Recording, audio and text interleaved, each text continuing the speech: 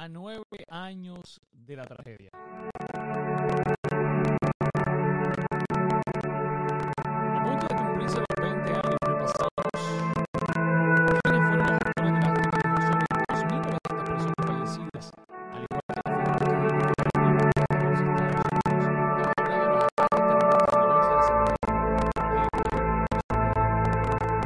Retrados por el grupo extremista islámico Al-Qaeda, los registros regionalísticos del 8 meses de la ciudad de Nueva York, el Pentágono y el árbitro en Chile, no solo fueron alrededor de 1.946 personas, sino que colocaron ante la mirada mundial los terribles efectos que estas tácticas tienen sobre la población en gobiernos y ciudadanos. Este terrorista más mortífero en el mundo provocó además una serie de conflictos bélicos que se extendieron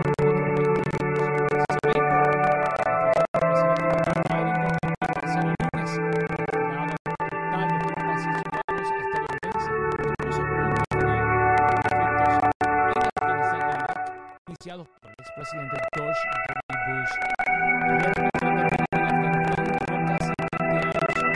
Es el conflicto más extenso en el que Estados Unidos ha estado involucrado. Personas, entre civiles y soldados, la acción que comenzó como una guerra global